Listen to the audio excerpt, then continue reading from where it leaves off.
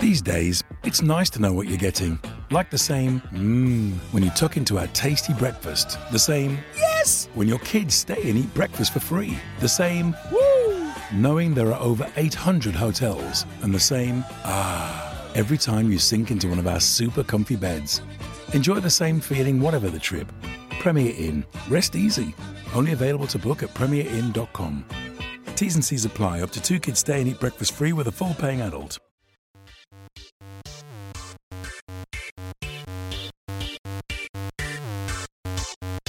All right, welcome to the Tales from the Bay podcast. I'm Larry Krueger. That is Ryan Smith.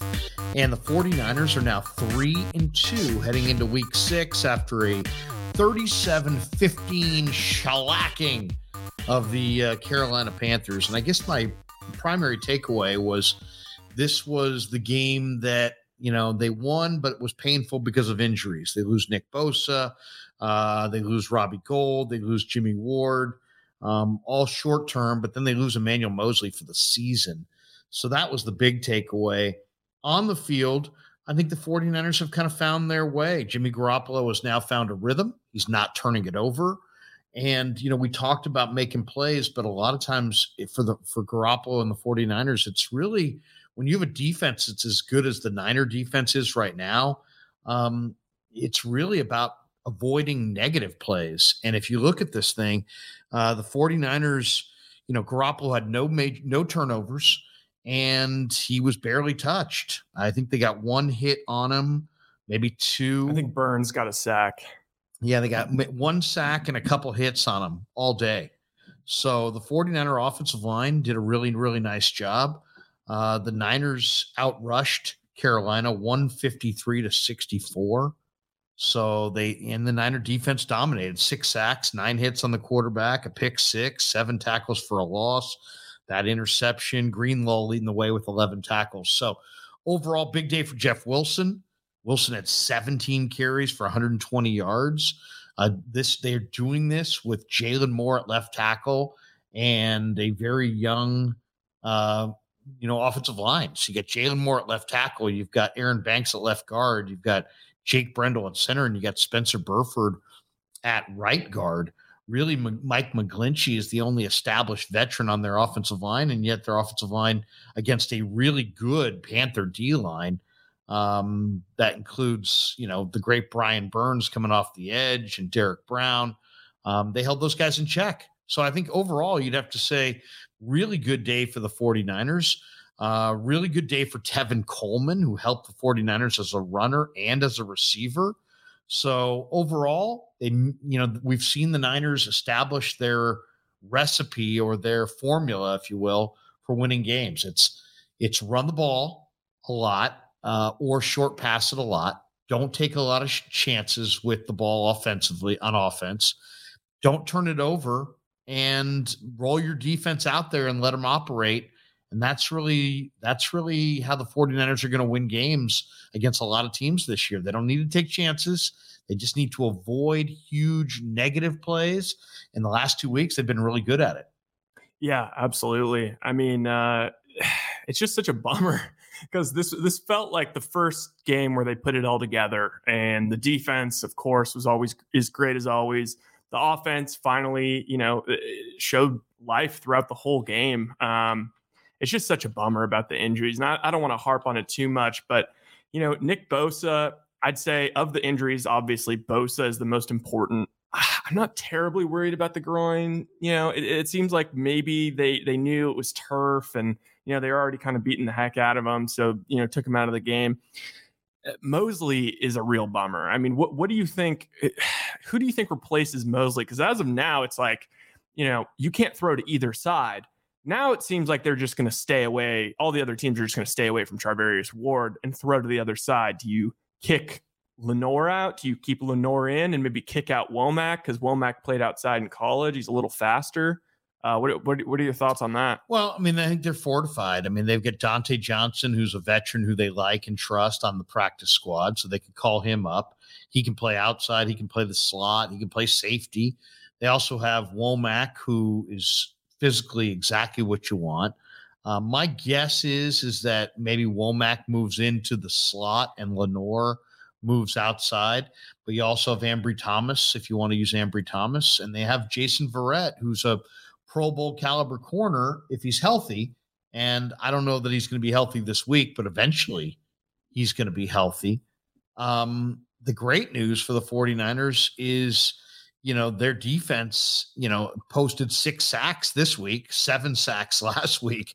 I mean, you got to go back to the first 2 weeks of the 1985 season, nearly 40 years ago. That was the last time the 49ers had back-to-back games with 6 or more sacks. So they're getting it done up front. They're as good as anybody on that second level at linebacker, and they're fortified with a lot of bodies. Nobody's Mosley, but so it's a loss, but it's not a crushing defeat because they do have depth there. Yeah, it's just, we've spent so much time talking about this 49ers defense and how it's like, this is an all-time defense. Well, this is the first time where I'm starting to get a little bit nervous. I think it may all of a sudden have some leaks because it's just like, I know D'Amico is fantastic and this defense is deep everywhere, but like how many, Niners were missing Armstead, they were missing Kinlaw, they still stopped the run. But now if they don't have Bosa, imagine they don't have Bosa, Kinlaw, or Armstead, and then Jimmy Ward's now out. And then it seems like that corner position is a place that, when they play the Chiefs, fast forward 2 weeks, Patty Mahomes and the boys are going to be picking on that side. So that's kind of my only concern with the defense. But overall, what would be really cool to see is this offense continue to roll and kind of pick up the defense, because the defense has been picking up the offense. Even in this game, the Panthers were within reach, and then Mosley gets the pick 6, and that kind of ends the game. I feel like puts it out of reach. So, yeah, I'm excited. The Niners look like world beaters. The rest of the NFC is crumbling apart, and they're in a really good spot. It's just, geez, man, just gotta stay healthy. It's starting to be one of those things where, as I'm watching these plays, it's like, it's a physical game. It's football, but I'm like wincing, like, oh no, did he get hurt? Oh, I hope he didn't get hurt. So yeah, the boys got to stay healthy. What do you say about resting Nick Bosa in Atlanta? I would. Yeah. Why not? You're stacked. You got Drake Jackson. You got other guys. You got a Menahue. You got guys in the practice squad you could lean on. You probably can beat the Falcons without Bosa. But yeah, week 1, they lose Elijah Mitchell. Week 2, they lost Trey Lance. Week 3, they lost Trent Williams. Week 4, they lose Armstead and Kinlaw for the short term. And then this week, they lose Bosa and Mosley. Mosley for the long term, Bosa for the short term. Bosa, Mosley, Kinlaw, Armstead, all on the defensive side.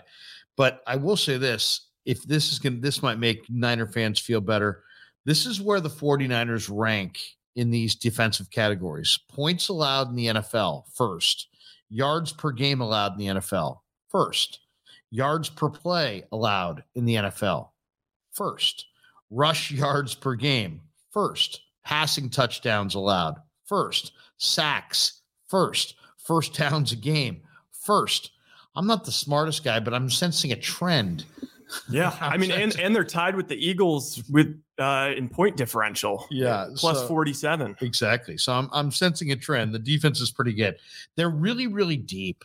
That's the thing. The one thing about the NFL and the one thing about football is injuries are coming. So all you can do is fortify yourself and be as deep as possible. The Rams have an incredible first team defense, but their backups aren't any good. So as guys go down, they start to get worse. And this is kind of a consistent theme across the league. As your injuries start to mount, you start to be a little bit depleted and you're not quite the team that you were.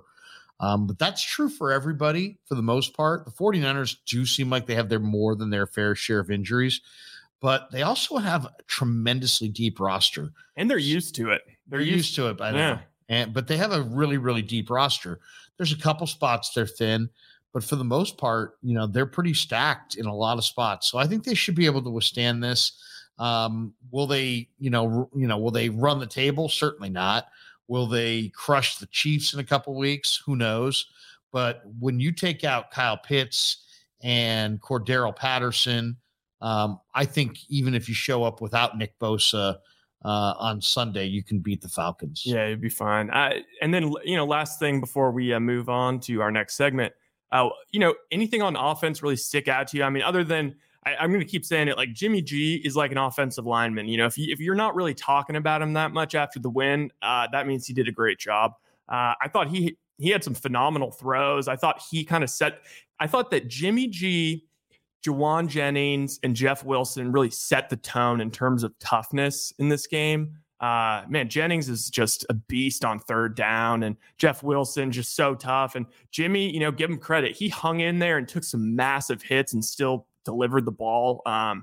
And so, yeah, anything really stick out to you on offense? Kittle, they got Kittle involved early. Not really much Debo.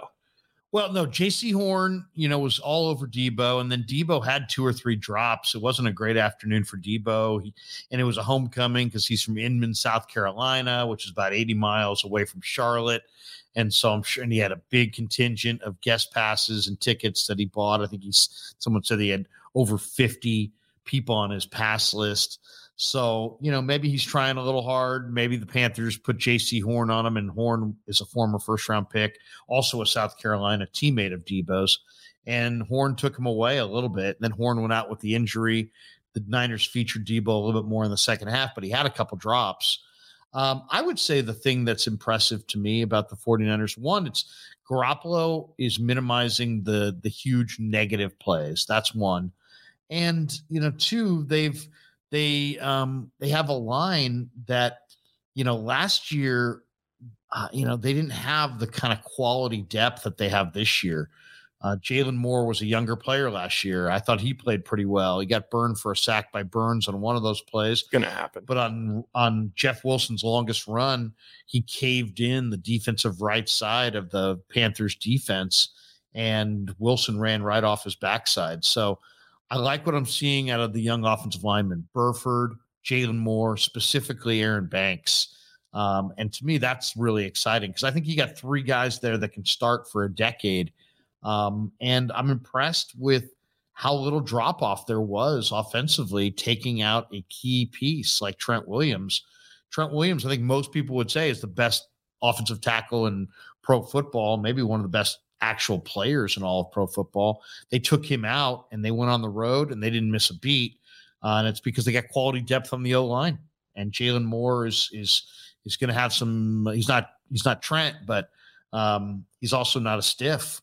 So to me, if there's one thing that kind of is impressive, it's that in 2 weeks, Shanahan has gotten his team back into an offensive rhythm. They now have kind of their blueprint for how they win games.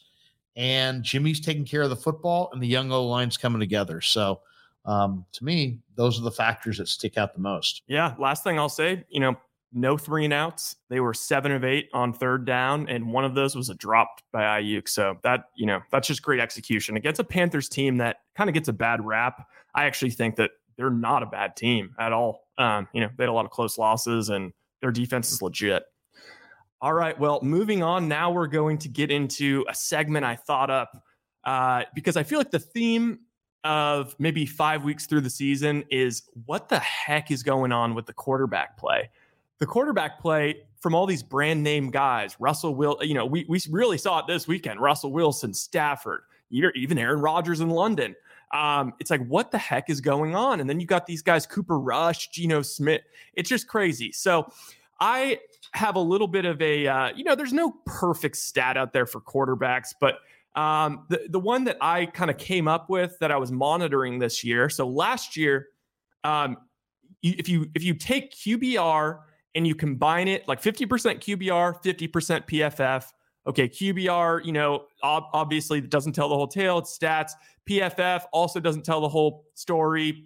But, at least it's like people watching the tape. So this was, for example, last year's rankings, 2021, if you combine the both of them. Sounds pretty right. Brady, Rodgers, Herbert, Allen, Stafford, Burrow, Mahomes, Cousins, Murray, Tannehill, Dak, Mac Jones, Derek Carr, Russell Wilson, Carson Wentz, Jalen Hurts, Jimmy G, Bridgewater. Okay, that's just 18 from last year. So you're like, okay, that makes sense. Those are all like the good quarterbacks. Maybe you could mix them around a little bit. Well, I wanted to see. So I put this together for this year. I wanted Larry to give me who he thinks is in the top 10, and I want to see how many he can get. My guess is he gets 6 out of 10. Normally, this is a pretty easy exercise, but this year it's so crazy. Okay. There's no doubt Jalen Hurts is in there. Ding, ding, ding. He's for sure in there. Josh Allen is for sure in there. Ding. So that Josh Allen is 1. Jalen Hurts is 6. Ding, ding. I would say Tua Tagovailoa is in there. Tua is in there. Number 4. Ding, ding. Mahomes. Mahomes is absolutely in there. 3. What is that? Are you 4 for 4? 4 for 4. 4 for 4. Okay. Who else is in there that's playing at a high level?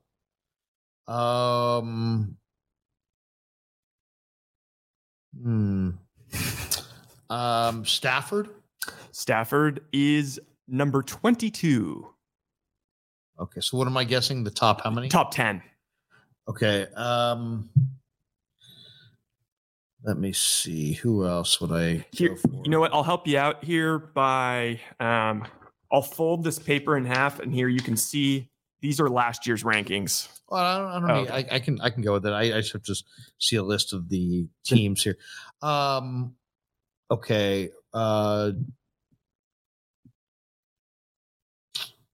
I would say Cooper Rush. Cooper Rush is in there. Okay. He's number 9. Daniel Jones. I like the pick. Daniel Jones is 15, but you're on the right track. Okay. Rodgers. Rodgers is number 14. Wow. Cousins is 11. Okay. Lamar's in there. Lamar is 7. Okay. Burrow is not in there. Burrow is 18. Jimmy?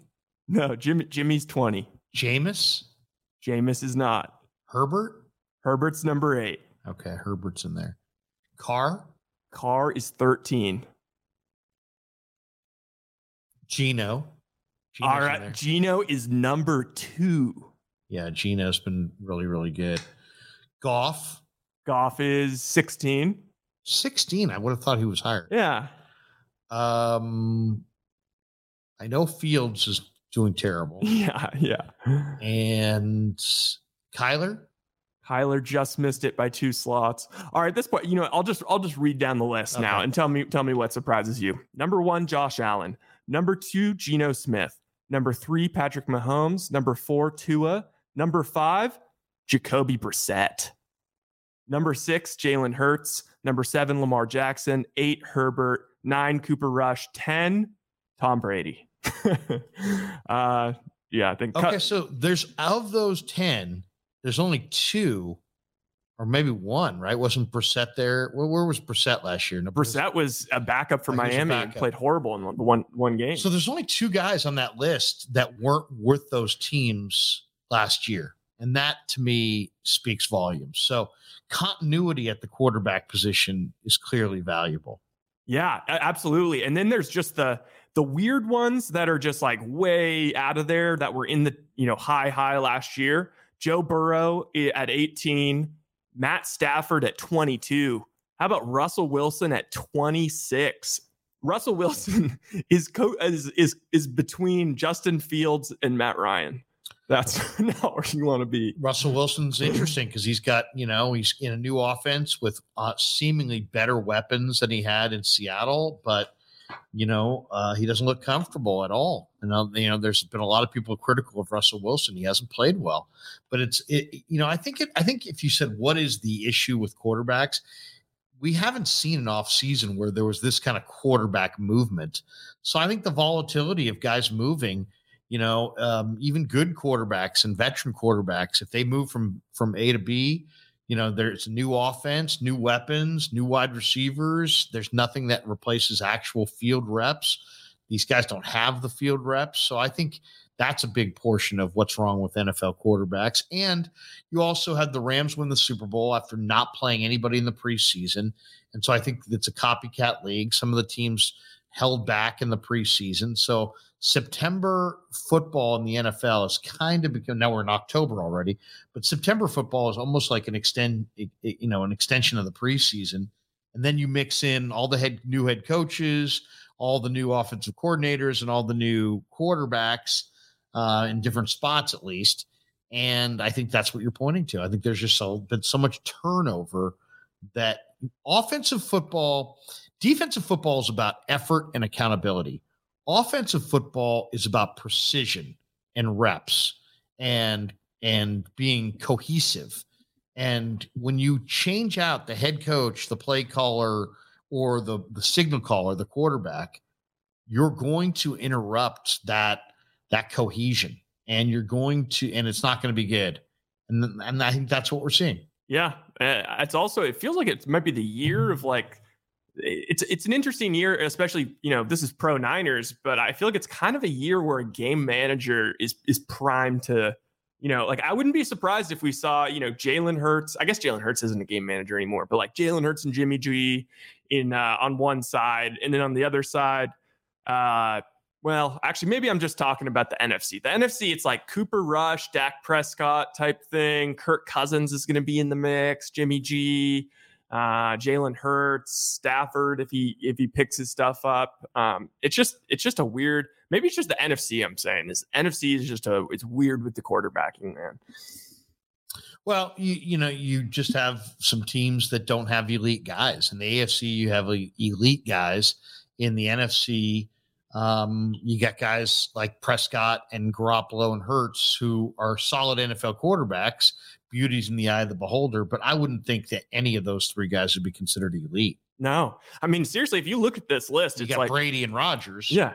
If you go in order of just NFC quarterbacks, it's Geno at 2. Then you got to go all the way down to, Geno at 2, Hurts at 6, Cooper Rush at 9, Brady at 10, Cousins at 11, Kyler at 12, then Daniel Jones at 15. Gosh, this is just crazy. Then Jimmy and Stafford. And yeah, it's just not very, there's nobody that's just like, oh my God. Like there's just, unfortunately, we don't have, with a guy that's going to be able to get us over, the Patrick Mahomes Chiefs or the Josh Allen Bills. It's just, I feel like maybe Aaron Rodgers, but I mean, Rodgers has all new receivers. So, he's leaning on Romeo Doubs and Christian Watson. And, there's just some really, really, they don't have the reps. No. So, when you have a receiver, when you got a head coach, a play caller, a quarterback, and a number one receiver who are all in the offense and they've got that continuity, you can improve significantly from year 1 to year 2.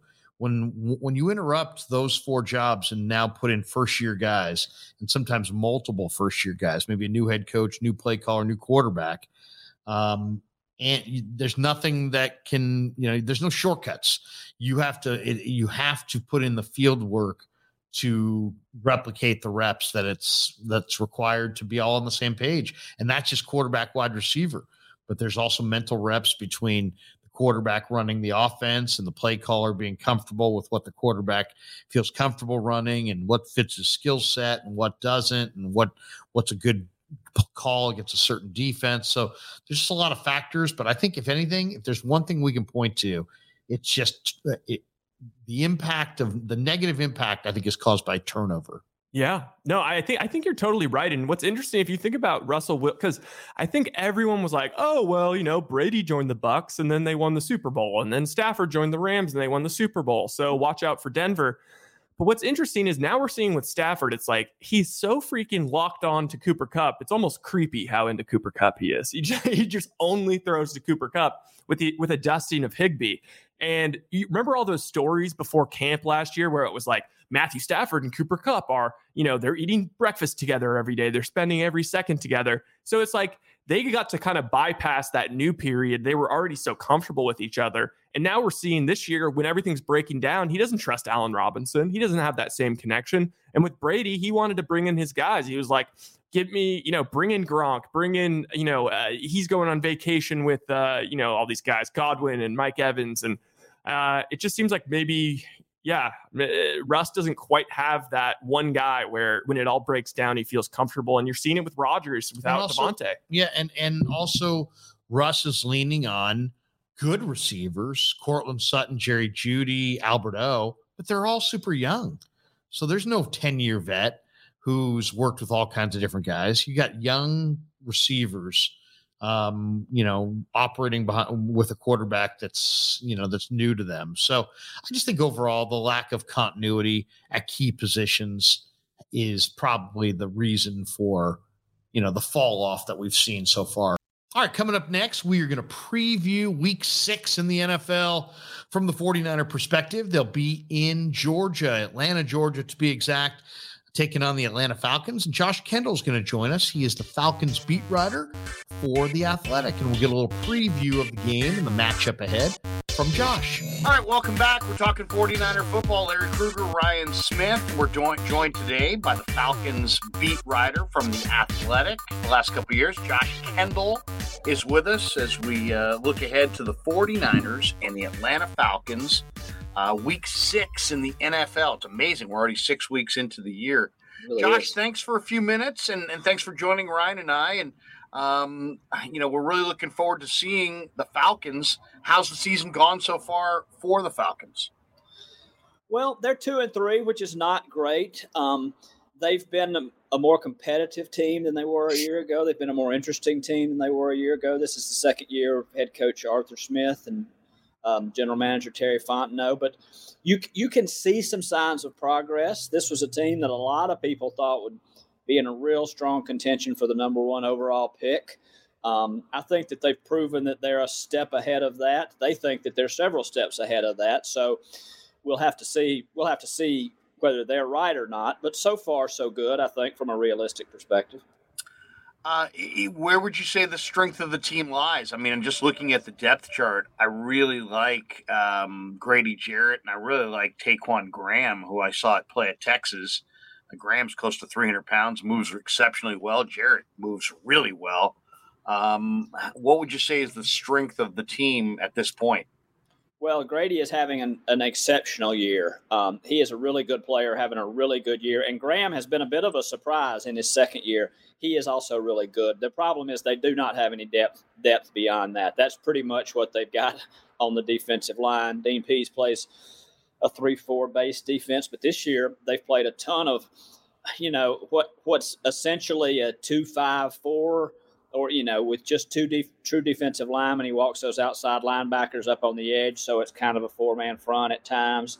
They've been doing a ton of stuff. The strength of this team, though, is its offensive line's run blocking and run game. Arthur Smith is a really creative run design guy and play caller. They're one of the top teams, if not the top team. I haven't checked this week in yards before contact per rush. I mean, so this offensive line, which is struggling still some in pass protection, can really run block. That Arthur Smith's play designs, Cordero Patterson's when he's healthy. This is a pretty formidable run game. Excuse me. Yeah, plus the addition of Mariota in the run game, right? Absolutely. He is second. I was just looking this up. He's second in the league among quarterbacks in third down conversion with his legs. Josh Allen being number 1. And just the numbers game, just the way he changes the numbers in the run game and the way you have to account for that opens up other parts of that run game. So, yeah, he's been very valuable in that. Let's talk about the two runners. Algier, I saw at BYU. He's a bigger back, and he's got some power. And Caleb Huntley runs with tremendous power. I think people are just kind of discovering Caleb Huntley. Obviously, Cordero Patterson is a big part of this offense, but he's not there this week. So talk to us a little bit about Algier and Huntley. Algier and Huntley are kind of Arthur Smith type backs in that they are kind of physical, mean runners run with an attitude. Those are the guys he wants for 3-down backs. I tell you, the guy that you might want as a Niners fan to keep an eye on is Avery Williams, who was a dynamic punt returner at Boise State. They drafted him late late rounds 2 years ago, and he played cornerback for Atlanta last year. They moved him to running back this year, and you're starting to see him get comfortable back there. He's a more dynamic player than Algier or Huntley because he can do more things. He's more of a quick strike threat. We saw him, a decent part of the package of the plan against last week against the Buccaneers, and I wouldn't be surprised if he's an even bigger part of the plan this week. It's an interesting offense. Go ahead, sorry. Ryan. I was going to say, how's the relationship in Atlanta, amongst the fans and whatnot, with Kyle Shanahan? Do you think he's going to get kind of a warm reception? Is there still Super Bowl? No, I think that they're getting over some of that. I do, but 28-3 is going to live forever here. Unless they win one at some point, 28-3 is just going to live forever. It's funny. There's a good little rivalry, I would imagine, brewing here between Kyle Shanahan and Dean Pease. Dean Pease has been scheming up defenses for years and years. Did it with Baltimore for years. He's as respected as they come, and obviously Shanahan is a respected offensive mind. As far as the back end of that defense for the Falcons, so there's some good-looking young players there. A.J. Terrell was a terrific player at Clemson. I loved Richie Grant in the draft. Bay Area football fans know Jalen Hawkins from his days at Cal. The veteran Casey Ward is there. To me, if you look at the talent, you think, man, there's some interesting young players. It's in that secondary. Yeah, A.J. Terrell is having a down year. As good as he was last year, teams have not hesitated to go at him this year. That's been really interesting and something we need to keep an eye on. But he is a good player. Casey Hayward has helped. Casey Hayward has helped on the other side in place of Fabian Monroe. Richie Grant is the guy who has really made strides this year. Number 42 pick 2 years ago. Struggled some as a rookie because they had to play him at nickel some out of necessity. Didn't do great there and was a rookie. Really settled in at safety this year and playing really well. How about Drake London? I mean, obviously, West Coast people know Drake London from his time at SC. He's a big receiver, 6'4", close to 215, 220 pounds, and just tremendous ball skills. I know I've seen some highlights already. He seems like he's had a very quick adaptation to the NFL. What do you think? What's your impressions of London? Really good. Looks like he belongs. Really smooth, very natural catcher of the football. There were some questions about his top end speed and whether he could separate at this level. He can. He has been everything that they wanted, and he looked better, as you would imagine, when Kyle Pitts was on the field weeks 1, 2, 3, 4. Kyle Pitts wasn't on the field last week. Drake got some more attention. We didn't see him as big a part of the plan, or at least as big a part of the results. So, I think we expect Kyle Pitts to play this week. No, we don't know for sure. We expect him to play. If he is, that helps Drake London a ton. Two guys I got to get your thoughts on. I really enjoyed watching in the draft process. D'Angelo Malone played for the Western Kentucky Hilltoppers. I think he wears 51. And then the Penn State kid, Arnold Ebiketie. Both these guys just come flying off the edge. You mentioned, kind of a 2-5 front. How are they utilizing? How's Pease utilizing those two guys? Both those guys can come flying off the edge. Neither one of them is a full-time starter yet. Ebiketie's close. He's basically their passing downs outside linebacker. Adi Ogundeji is the running downs outside linebacker at that spot. D'Angelo Malone kind of goes back and forth between the inactive and the active lists on Sundays, but he's shown some flashes, which is what they expected. They expected his development arc to be a little bit longer than Ebiketie's. Ebiketie's been a contributor from Jump Street. He had his first career sack in the first game of the year and continues to, so his snap count keeps inching up. Desmond Ridder and Mariota, that was deemed as a battle in camp. What did Ridder look like in the preseason? How close was Ridder to landing that gig?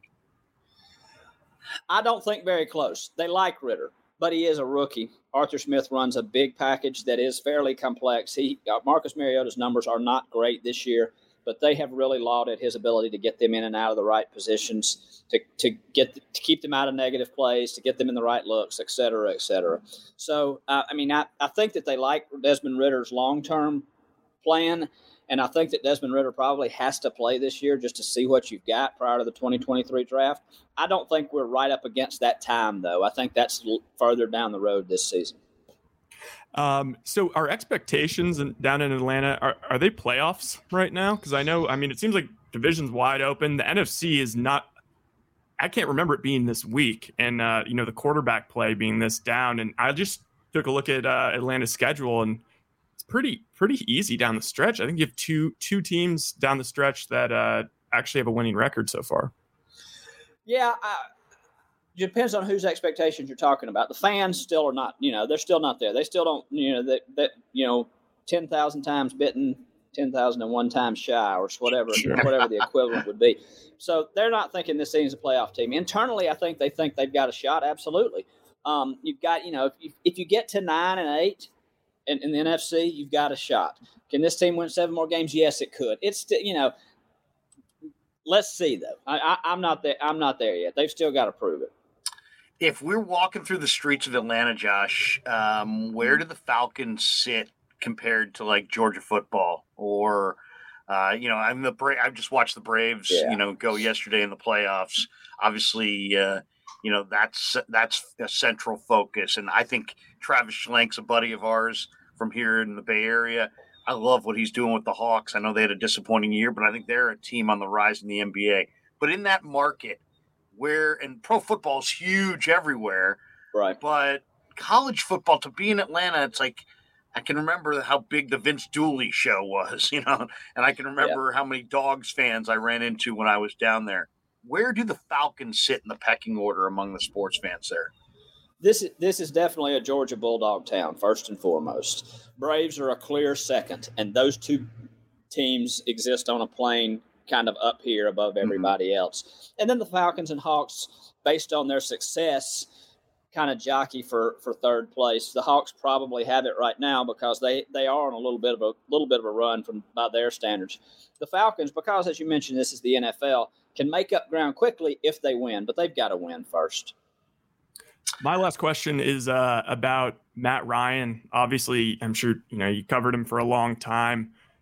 Is there kind of a feeling now in the building like, okay, you know what, maybe some of the struggles were actually on Matt Ryan now that you see him in this Colts offense and he's kind of just, getting the crap beat out of him, not playing very well? Yeah, you wonder about that. I thought that the typical Falcons life, Matt Ryan would go to Indianapolis, they'd be great. Falcons would suck and everybody would say, well, of course, that's just how life works. But he has not been good. Not all on him, just like it was not on him here, but he's part of it. And the Falcons, meanwhile, have gotten better offensively, which I didn't think they necessarily would, just going from a 14-year guy who's been an MVP in this league. So I'm surprised. I'm not happy about it, but there's no Schadenfreude, I don't think. I think people here mostly rooted for Matt Ryan. Yeah. But just like an interesting data point. Yeah. Hey, last one for you. We appreciate your time, Josh. You mentioned the O-line, that it's kind of a run-first look, and they're trying to pound the run, and I think that's probably a good game plan this week, to be honest, against this 49er defensive front, though we don't know the status of Nick Bosa. But when you're looking at that line, like I know Drew Dahlman from doing the Stanford pregame show for years. His daddy played for the Niners, and he's a tough kid, a smart kid at center. Caleb McGarry, I remember from the University of Washington. Lindstrom was a high pick. I mean, who is the strength of that Falcon offensive line? If you said, if you ranked their top 2 linemen of that group of 5, who are the guys who really are the stalwarts on that O-line? It's Chris Lindstrom. Chris Lindstrom at right guard is their best offensive lineman, and it's, he's a step ahead of everybody else. Jake Matthews, who struggled some against the Bucs and a complicated defense against the Bucs at left tackle, he's number 2. And then everybody else is jockeying just to sort of keep making steady progress. Good stuff. Josh, if people want to check you out, where can they follow you on social media, and what are you writing going into this game? Well, we're writing about Marcus Mariota this week, so yeah, keep an eye on that. I'm at Josh the Athletic on Twitter. Holler if you got any questions. I appreciate y'all having me. Thanks for your time. Have a great rest of your day.